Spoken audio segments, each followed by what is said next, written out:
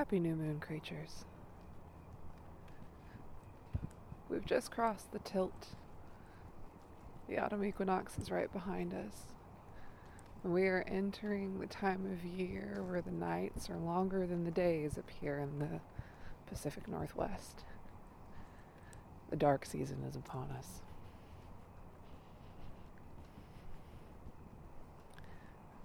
I'm walking through an island park right now, just at sunset, catching this right at the end of the day. The shadows are growing long. People are moving through the space. Little end of the day activity.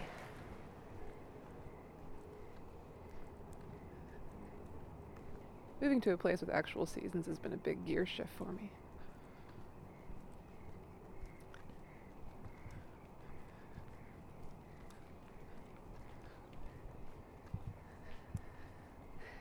Coming from a place of almost eternal summer, relentless sunshine, relentless heat, you develop patterns to cope with that ecosystem. But now I live in a place where the seasons turn like clockwork. Spring is spring for 3 months, summer is summer for 3 months, and now here the tilt happens and autumn is upon us. Just starting to feel that chill in the air. Everyone's just getting out their sweaters and their big tea mugs and their fuzzy blankets and withdrawing socially. I feel that in myself. I'm tired. And that's 2022 vibes, at least in part. But I'm also starting to recognize it as just a tilting of the seasons. Things change. It gets dark. I don't have as much energy. Every other living thing rises and falls with the sun and the seasons. Why not me? So in my house, in my tribe, we are making ready for the dark season. We're creating space for our energy to be lower, for our reserves to need more active replenishment. We have to do more for all that good neurochemistry, all those good vibes and connections. It doesn't come so easy like it does in the height of summer, when the days are long and the sunshine is abundant.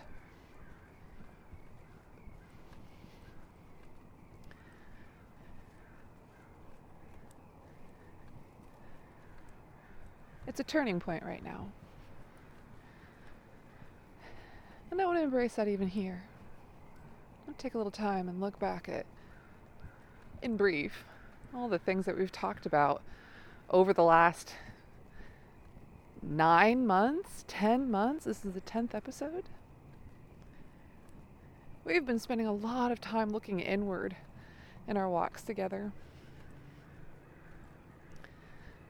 And shadow work is an inward journey.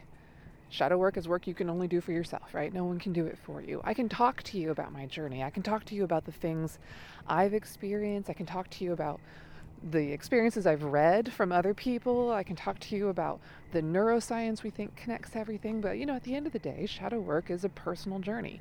I can't make you do shadow work. I can't make you realize anything. I can't force any of those connections inside of you.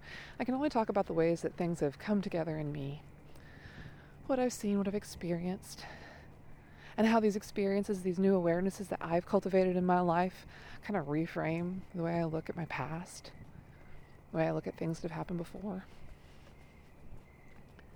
And maybe, if you're in a place where you're open to it, you can glean a little wisdom from it. Hiya. Maybe it's something that can serve you.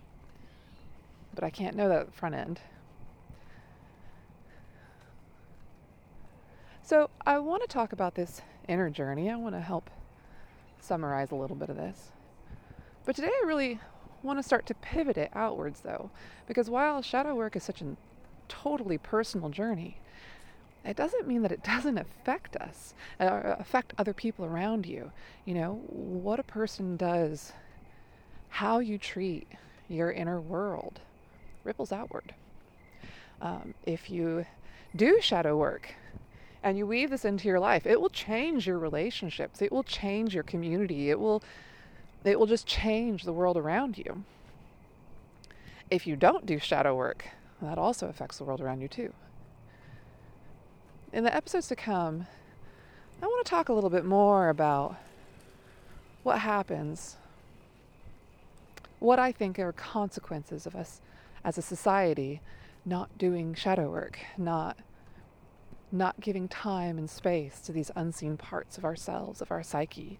The stored cortisol and adrenaline hidden away in our nervous system like ticking time bombs.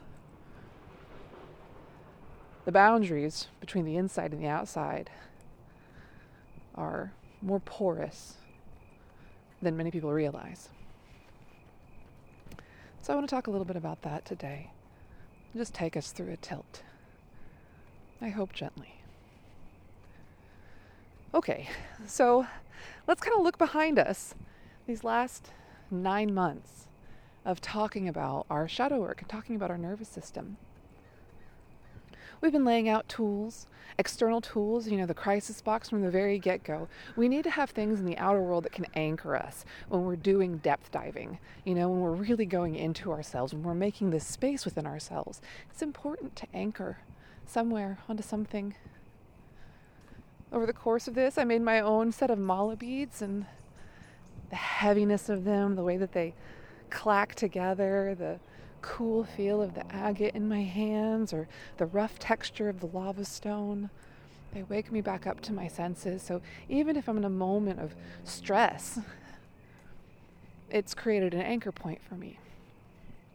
I hope you found something on this journey, something that helps to anchor you, bring you to your senses, a place that we evacuate from very quickly when we're in heightened states, when our traumas activate, when our shadow takes over. We talked about the importance of building a safe and calm place inside of ourselves, to have a space within us where we can meet and interact with parts of ourselves that might be very frightening, parts of ourselves that we certainly don't want to see, but creating and believing that there can be a space within us where I cannot harm my shadow and my shadow cannot harm me. That there is a meeting place within us where a kind of new way of relating to each other can begin. And I can't know what that relationship with you and your shadow would look like. I can only know what it's been for me and mine. And it's been transformative and it changes. Nothing is static here. The world of the shadow is an ever-changing place. We always have to be adaptive. And so it's good to have tools in our pockets. Physical and metaphorical, like I'll have my mala beads in my bag and I have my breathing techniques that I carry with me. I have things I remember that help me anchor myself and remind my nervous system that I'm safe. It's okay. Nothing has to be hidden from me right now. I'm not in danger, even though my nervous system, out of hypervigilance, might be perceiving danger. I'm actually safe. I breathe slowly. I allow my heartbeat to slow. I give my body irrefutable signs of my safety. We talked about the parts perspective of the mind brought to us by internal family systems therapy and Dr. Richard Schwartz. How we can look at our minds as not just being like one big static lump. The psyche is not just one thing, but is actually made of a lot of different components. One of those things, for those of us who are trauma holders, is the idea of an exile. There's some part of your psyche that just scoops up that traumatizing experience, that thing that we just cannot process. We just can't process yet, and it stores it. It stores it in our nervous system. Physically, it locks it away with cortisol and adrenaline. So that way, if we start to access it, what we're met with is a flood of stress hormones that deter us from accessing it. The whole point of an exile is to stop you from accessing it. Your mind will develop parts, which we call managers and firefighters, our protectors. And their job is to either keep you from activating that exiled space in your nervous system, or if it does activate, to just shut it down as quickly as possible. Last month, we talked about our apparently normal part. The complement, the yin to that yang of the exile, and all of their protectors. The flip side of the coin is that part of us that just has to keep living and keep doing things, has to pay the bills and go to work and deal with kids and take the dog for a walk and make dinner. Who's doing all of that without access to resources that are vital to it. It's just, making ends meet. We also laid out the space of the inner child. That part of us that manages our connections to ourselves, to other people, and is an expression of the amygdala. It only learns through action, Anybody's been around a kid, they can't be told. They have to learn the hard way. That's true for all of us. In some parts, in some places. We talked about this system of parts, and these are not exhaustive, We're just talking about a few ways that the mind can be partitioned. And that it operates in parts whether or not we carry trauma. But these parts, if we've gone through the integration of the personality that happens around 7 to 9, we haven't had any very extensive and inescapable trauma before that age, the personality integrates. But there's always a chorus of parts happening underneath the surface. And that's true for us through childhood, through adolescence, and then when we talked about the keyhole. This idea that there's a certain part in our lives where, all of the really good neurochemistry that we got for free, I call it the trust fund, the neurochemicals trust fund, it kind of runs out. By our mid to late 20s, we are fully done physically growing. That last bit of growth happening in the brain, wiring together that prefrontal cortex, allowing problem solving and empathy to come online, right? We didn't have those before, which explains a lot about the teenage years and high school and our early 20s. But at a certain point, you're done growing. Your body isn't going through that pain anymore. And so your body doesn't need to numb you to anything anymore. And so the neurochemical trust fund runs out, and we are confronted totally with the pain that we carry, only able to mitigate it or numb it through the positive habits that we've built up to that point. I don't know about you guys. I did not make it through the keyhole gracefully. I kind of, honestly, here I am at 41, and sometimes I feel like I magically, like clumsily and magically backflipped through a gauntlet of razor blades, and somehow came out on the other end. Not unscathed, but I made it, I don't think it's very graceful for many people. Alright, okay. At least not all my creatures. It's bumpy. It's a hard transition. We're not really prepared for it. And so we come to the other side with just kind of whatever coping mechanisms we've got. Maybe through this entire thing we don't even have any idea of what trauma is or what the shadow is. I didn't start learning these terms until my late 30s. I had no idea what I was going through. But it's given me a lot of perspective to learn those words now, to be able to look back sympathetically and understand oh man, I really hit the pavement and skidded through my keyhole, or oh wow, that day that I was so upset with myself and the way I behaved, I can see how that was an exile being activated. And then that firefighter part of me just hit the bottle to drink it and drown it away, I can look back, I can have some retrospect. And it's contextualized things for me now. I think that's part of getting older, We learn things. We start seeing those long patterns. The amygdala learns in that way through experience, the only way it can. And we start understanding things a little bit more deeply.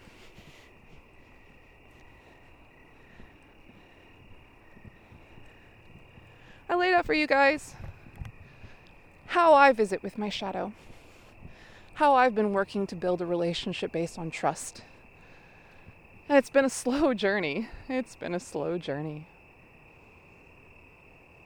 trust has been forming. And as that trust forms, I start having greater access to my own memories, new perspectives on the things that happened before.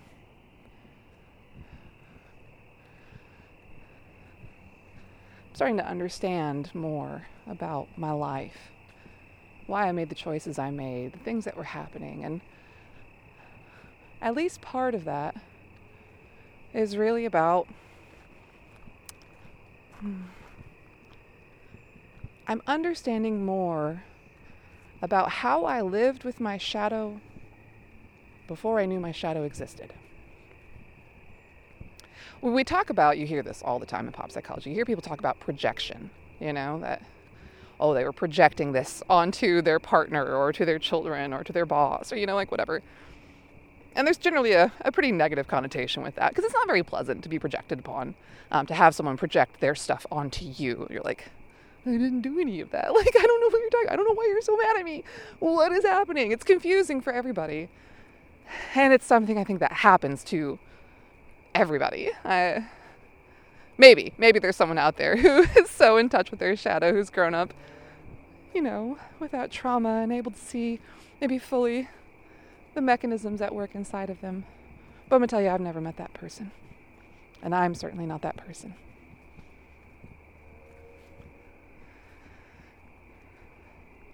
When I couldn't hold my shadow inside of me, when I couldn't pick it up, and not just hold it, not grab it and shove it inside of me so other people didn't have to deal with it, but really genuinely hold it, make space for it. Hold it with hands that can give it love and understanding and compassion. When I wasn't able to do that, my shadow could not live inside of me. I couldn't hold it within me. And I had to put it somewhere, though, because I could sense it. You can feel it. Even if you can't see the things that the shadow hides, it doesn't mean you don't sense it. There isn't some kind of perception. This is all happening in your nervous system. You absolutely, on some level, know when you're activated. You know when that anxiety kicks up. You know when you've been triggered. Even if you can't articulate it in that moment, you gain a sense something is not right. If you haven't done a lot of shadow work, like I hadn't done a lot of shadow work, if you haven't done that, you start looking outside of you for, where is this troubling feeling coming from? Why do I feel so strange? What is happening here that makes me not feel good? It makes me feel pain. Because we talk about the shadow, we talk about the subjective experience of the shadow. And inwardly, in your mind's eye, you might have a very vivid space where you can see and interact and talk to these parts of yourself. At the ground floor, what we're talking about is the activation of your nervous system. There's that old adage, what wires together fires together, right? So if I, think of Pavlov's dogs, if you ever heard of that experiment, that popular, famous experiment, where they rang the bell and then they gave them food. Okay, so the dog started to associate the bell with food. And so it would turn out that later they would ring the bell and not present any food, but the dogs would start drooling because these two stimuli had become wired together. Okay, well, so let's say you grew up with somebody who wasn't kind to you. Let's say when you were a kid, the features of this person and their cruel treatment became tandem, like the bell and the food for Pavlov's dogs. They became tied together in your nervous system. Let's say the person was, let's say the person was a blonde of a certain sex. Later in your life, you might find that when you're around people who physically resemble them, you get anxious. You get nervous. You don't even know why. You're like, this person I'm talking to is totally fine. Why am I so awkward all the time? Why am I so weird right now? Or why does this person just piss me off? More than I can even express. Or why do I just always have a negative perspective in front of this person? You may not even realize it. You may not even realize that you're having a negative. You'll be like, this person just sucks. I just hate this person. They're the worst. Or flip side, you might be one where that activation internalizes and you're like, this person hates me and they hate everything I say and they think I'm an idiot. It doesn't matter which way you point the dagger. The fact is it's become unsheathed and you're swinging it. That's a co-activation. There are little things. This is what we talk about with triggers. It's not the fault of, let's say, this new coworker who maybe physically resembles an old abuser. It says nothing about them that you would be experiencing that activation in their presence. It says something about you and your history. Now, of course, we have to try to be responsible for our own behaviors and our own actions, even in a heightened emotional state. And that's where these new moon practices, meditation, taking walks, practicing our breathing, like all of these are tools to help us manage our behaviors, manage the ways that we act in this shared reality together. But that does not immediately numb or nullify all of the big feelings that can happen. When we carry trauma, we may not even be able to see inside of the space of our memory what are the things that would activate us, what are the things that would trigger us. We can't even maybe remember the things that happened, but you walk into a room and you get a feeling and you don't feel comfortable. Something makes you feel unsafe. And it's just because what wires together fires together.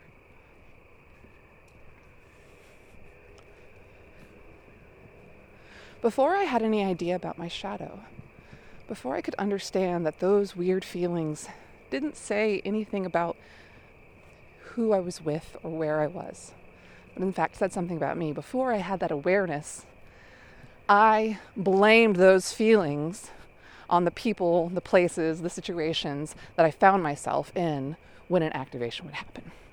They made me feel that way, you know? This person just makes me feel uncomfortable. They just give me a bad vibe. And don't get me wrong, I'm not here to knock intuition. I think intuition has a lot of value. And sometimes people do just give you a bad vibe. But can you tell the difference?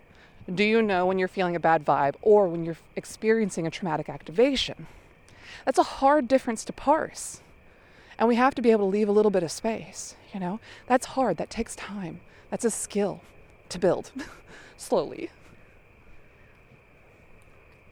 When we talk about people projecting onto others, that's what we're talking about, is that I'm experiencing, let's say, I'll just kind of keep running down this example. Let's say I start a new job. I have a coworker who shares physical attributes, perhaps mannerisms, with someone who had been an abuser in my past.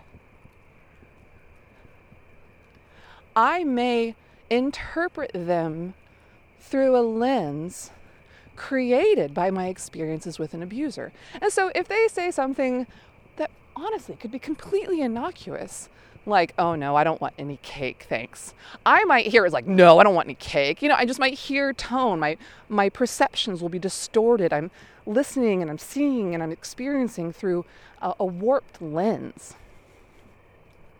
I'm not able to get a clear picture of reality because a part of my nervous system is interpreting whatever this person is saying or doing around me through the distorted lens of my trauma, through the shadow, through the unseen parts. If I don't know that's happening, I'm just going to think that they're a terrible person. You know, I'm just going to listen to my gut. I'm just going to say, oh, well, my instinct knows, you know. And I might find myself acting in ways that are honestly very unfair to the person at the other side of this exchange, the person that I'm in this shared reality with.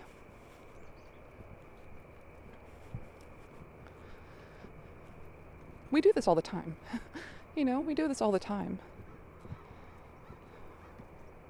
Walking around in the world after doing all of this learning for myself, for my own journey, it has just completely changed the way I view the human mind, the way I interact with people, the way I look at these relationships.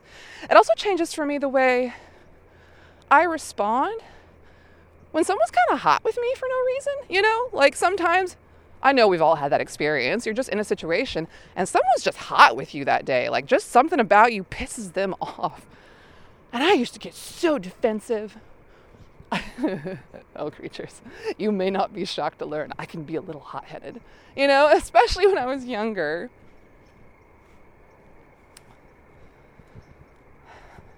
I see that differently now.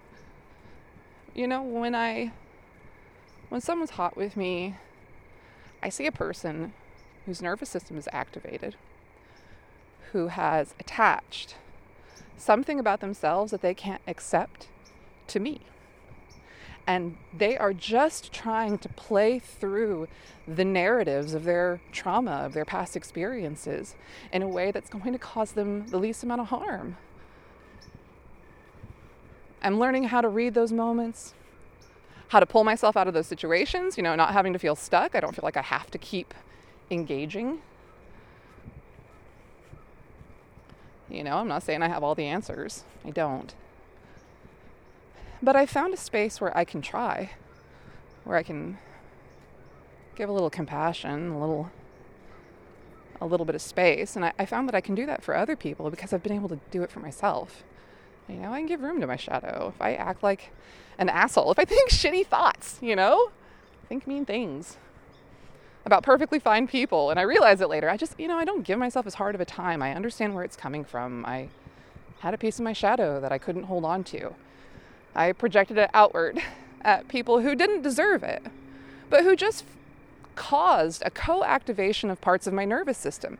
And the little bell of stimulus that they rang inside of me happens to be connected to a part of my brain that manages my pain response, that is the sense and memory of pain. It's not their fault, and it's not my fault either. It just happens.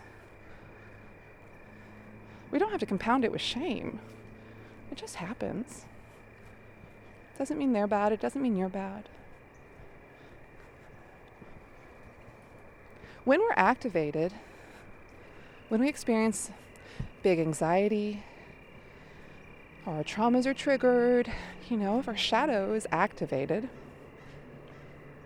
the actual pain part of our brain, the part of our brain that senses and understands pain, is activated, and it is turned on without any corresponding harm to the body. The harm is perceptual and very real. It is a real activation of the nervous system. The body does not know the difference between the experience of pain and the memory of it, especially when we're talking about traumatized parts of the nervous system.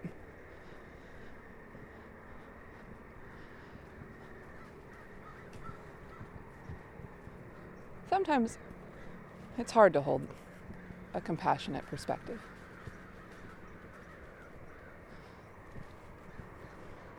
This pandemic's been particularly rough. How wild everything's been getting. I left social media maybe a couple months into the pandemic. No regrets. Because it is a place where people project their shadows. They project aspects of themselves that they cannot see.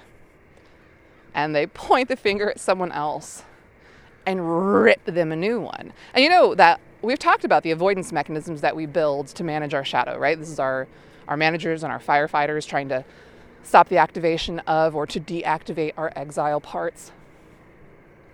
We can externalize those behaviors. We don't just treat ourselves that way. In fact, however you treat yourself is your primary way, is your mode for how you by default treat everyone around you.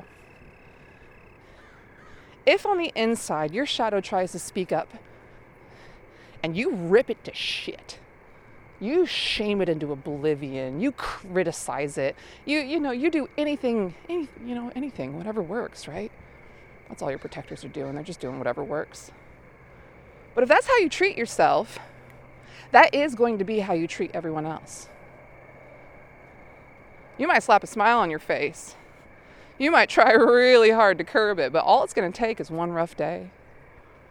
All it's going to take is one day where your reserves are a little bit lower than they were before.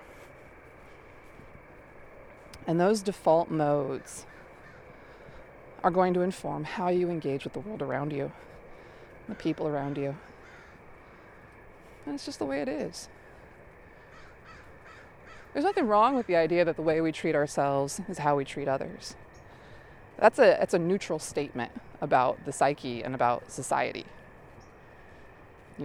As within, so without, as above, so below.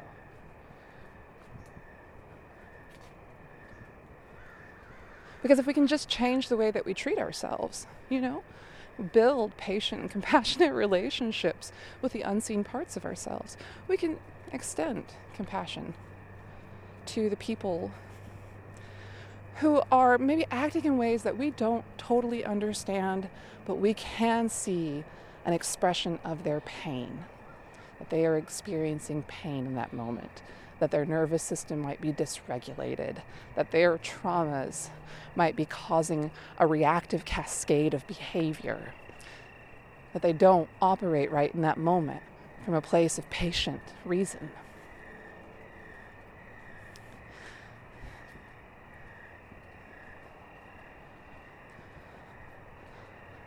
When I started doing shadow work, I really dug into every dark corner of myself. I thought that for me to heal and to grow and to be better and to be done with all of this and to put it behind me, that I would have to understand everything. And I externalized that behavior. If a person did something that upset me, I had to understand everything about it, or I couldn't put it to rest. That anxiety would just spin and spin and spin inside of me. I've been surprised to learn in my actual healing journey how much, I'll have a kick up and go, oh, I feel anxious, or oh gosh, I feel kind of nauseous, or I just feel suddenly really tired. I need to go lay down.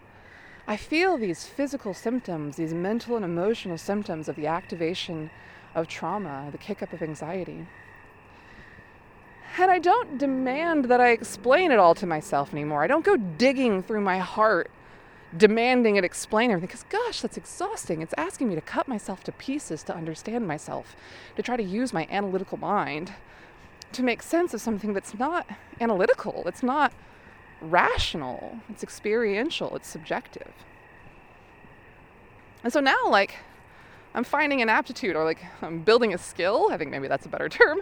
I'm building a skill slowly, deliberately, that's allowing me to have these flare-ups and to just hold them and go, oh gosh, that doesn't feel nice in my body. It doesn't feel good in my heart. My chest is tight. And so maybe I take myself for a walk. I just walk with it. Maybe I do a little yoga, I stretch out and open my chest. I start breathing deeply and exhaling slowly, knowing that if I can't do anything else, at least I can try to engage in physical practices that will help me switch over to the portion of my nervous system that controls resting and digesting, the calm, patient place in my body. Because I know as a trauma holder, my system defaults very quickly to switch into fight or flight. And it has a hard time coming out of that state. So I can at least be its homie. I can hold these, I imagine them like little black holes inside of my body. I just hold a little dark place inside of me. And instead of diving into that black hole and getting trapped on the other side of its event horizon in these complex geometries that determine its inner structure, this horrifying maze of memory, fragmented senses, I don't need to do that. I can just hold it and I can walk with it and do everything I can to support my nervous system in the experience of whatever got kicked up. I found that when I don't fight it so much, it isn't as intense. And so I found with other people, when they have something that happens, I don't have to understand it. I can accept that they're experiencing pain. I can accept that they're having an intense moment. It may not actually even have anything to do with me. I'm not going to cut them open. I'm going to try to help them regulate their nervous system. I'm going to try to give them... I point at the handholds for them to climb their way out of the pit. I know I can't do it for them, as much as I want to sometimes. And gosh, oh shit, was I an enabler? Woof. Trying to deal with people, trying to being a traumatized person, you find yourself in groups of traumatized misfits. It's just kind of, we cluster together, and we don't have the best relationship skills, so things can get kind of intense.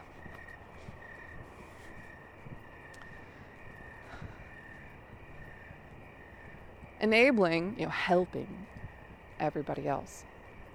That was my ticket to the downward spiral. That's how I went down that slide.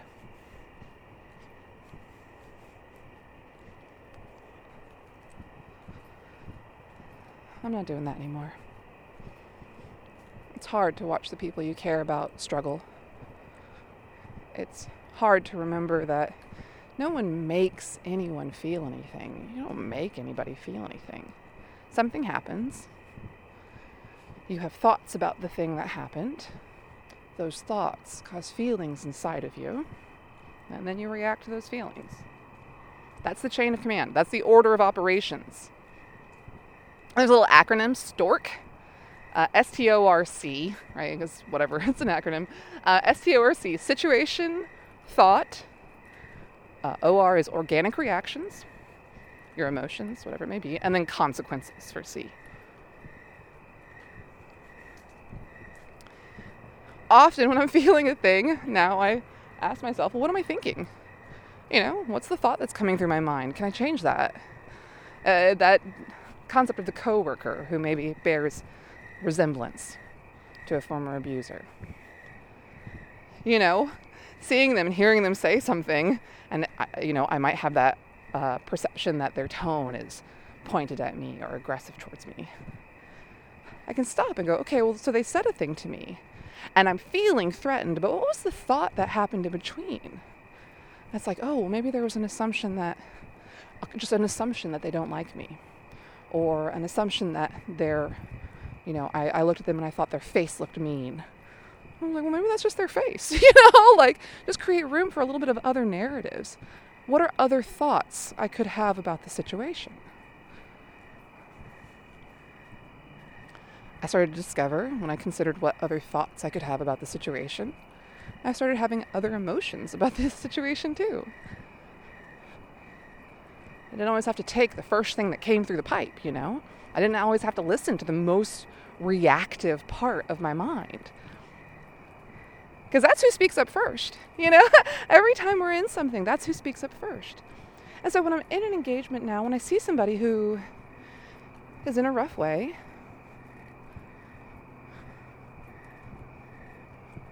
and their energy is hot, right? Their system is activated. I understand they're operating from a very reactive place, but that's not the only place inside of them. They maybe just don't have the tools. Maybe they just don't know. They don't have the handholds. So this has been, I'm talking about just my journey. Like, in getting to know my shadow, in getting to make this space for myself within myself, I'm finding it easier to make this space outside of myself for others. It changes the way I interact with people around me. It's changed my relationships. And for being a person who's come through that traumatized pathway of groups of misfits who always implode under some kind of drama, to a place where now I have a band of traumatized misfits who are forming secure attachments to each other and growing and healing. The proof is kind of in the pudding. I feel like there's something I've learned here. This barrier, this boundary that we perceive between how we treat ourselves and how we engage in the world outside of us is an illusion.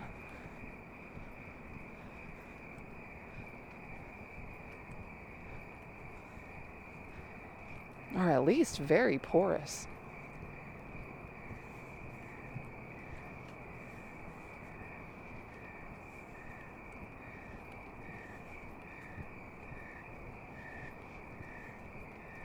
If you're somewhere that isn't like complete darkness, take a second and look at your shadow. You turn yourself, pivot yourself to look at your shadow. We cast our shadows. It is a projection of our complex three-dimensional form onto a two-dimensional plane. It's a simplification of what we are. An unilluminated, oversimplified part of ourselves. If you find yourself in a fight, if you find yourself in a tough place, and you see yourself surrounded by enemies and the things that scare you and the people that have hurt you, understand that in that moment, it's possible. It's possible that you are draping over others the things that you cannot bear to see in yourself. This is what we mean by projection. Now, if you're finding yourself in harm, if you find, remove yourself from situations if you're uncertain. I'm not advocating for anyone to deny listening to their gut, but letting there be some steps in between the feelings that we feel and then the things that we say and the ways that we act. Just that little gap of space, a little bit of room. Doing shadow work has allowed me to build that little space inside of me. And it started with the meeting place, just a place where I could be face to face with the parts of me I couldn't bear to see.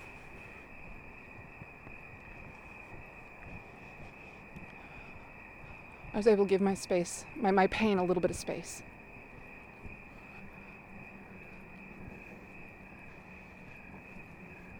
Inside of that gap, so much can unfold.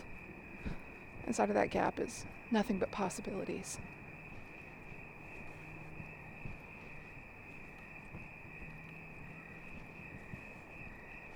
It's hard to know when we're projecting, It's hard to tell that that's happening. I wish I had a cure-all. I don't. There's no universal path on this. Each one of us has a completely individual journey to walk. Even if sometimes our experiences along these paths can be relatable to each other, they're always completely unique.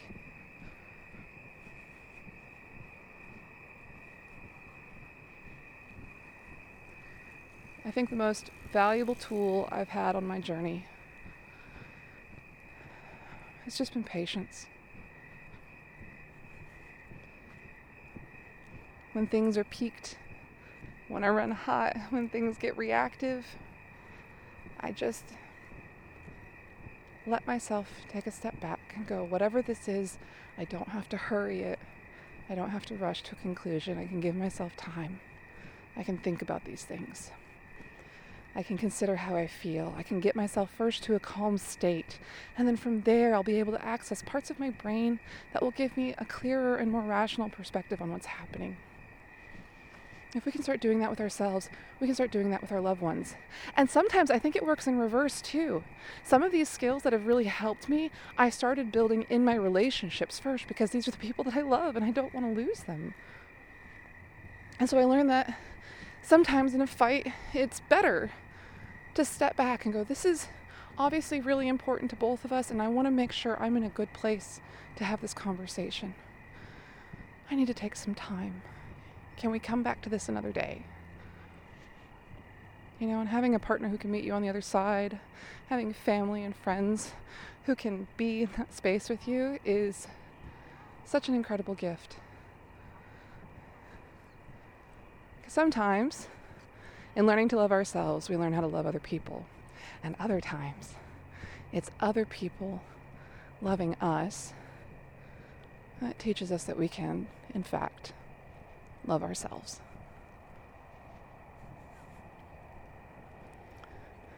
The last of the light is leaving. The clouds are navy and kind of bright orange along the edges.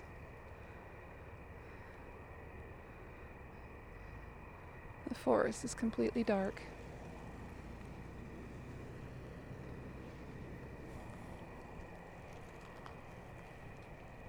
Until the next new moon, my blessing to the pain bearers.